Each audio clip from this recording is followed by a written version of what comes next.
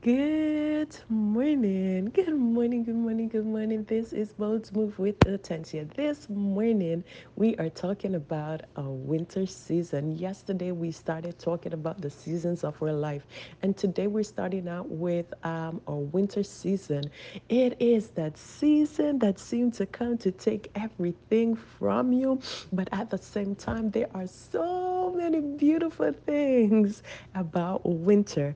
And I just want to talk about that season in our lives. We are in a few scriptures. I want to start with Ecclesiastes 3 Verse 4, a time to reap and a time to mourn. We see right now that there is a time in our life when we will have sorrow, a time in our life when we will have troubles.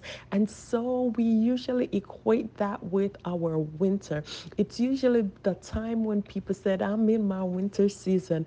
But we understand that, yes, it is a season and it is but a season. No matter how hard, no matter how tough, no matter what I lose, no matter what is going on, I know it is a season. I go back to Job and he said, all my appointed time, I will wait until my change come. He said, though he slay me, yet will I trust him.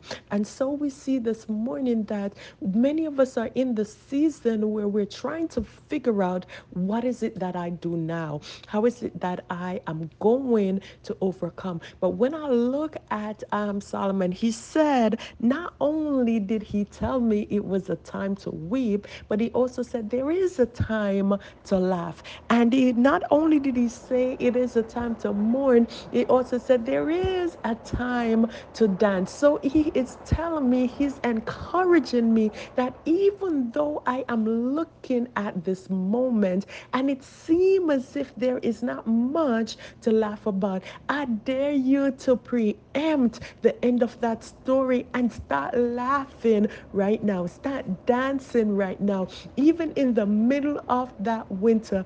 Oh my gosh. And if you don't believe me, just look in the northern part of the world in the winter months from December to March. You see people, they're holed up in their house. They have snow coming down and it's cold. But what do? They find a way around this situation. They got clothes that are tempered to encourage them to keep warm. The children love going out in the snow and the adults too, and they play. They take up this thing that was to some people was designed to keep them inside and they make a living out of it. I'm talking about my winter season. Not only did they use this time to make a living, they use this time also to have fun. So we have the Winter Olympics, we have people skating on ice, we have people dancing in the snow and building snowmen. I'm talking about my winter season.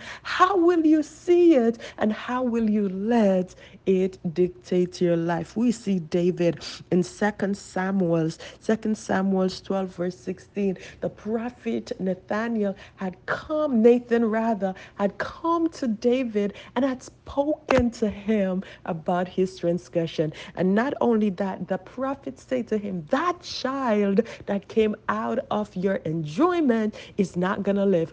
And so we see that the child became ill when the prophet left. And David was in a winter season and he knew how to handle his winter. He got down and he started to pray in, he started to fast. He knew he was wrong, but he also knew the one on which he relied. And so he fasted and he prayed. When the child died, the servants did not know what to do.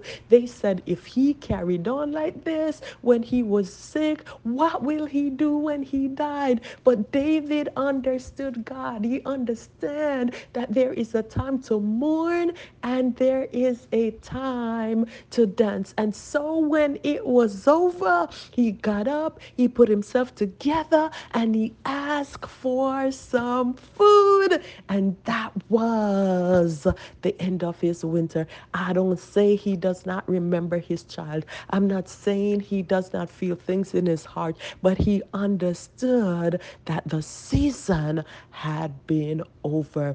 And so I look today at my one of my favorite women in the Bible. This woman is so radical. I love talking about her, the Shunammite woman in Second Kings chapter 4. She had not asked God for this gift, but he gave it to her and it died. Winter season. But what did she do? She went to the source. She said, I'm in my winter, but I decide that I am going to have joy in this winter season. And so she got up, she moved, and she got to the position where she was able to get back her son. And I so I'm asking you today, you may be facing a winter season, but it is what you do with that winter that is going to decide for you how you enjoy the spring. If you sit inside and you wrap up and you sit on the couch and you eat a lot of food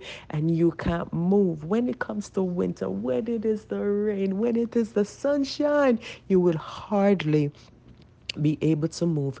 This morning, I am encouraging you. Prepare for your winters by first doing the things that you know you are supposed to do. They will come and you cannot get around them. But if you have done the things you need to do, you know you've got an assurance that the Lord will see you through.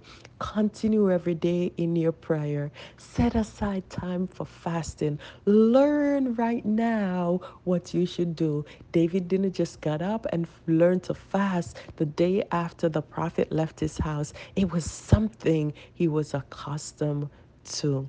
And so I encourage you, my brothers and my sister, rest well today.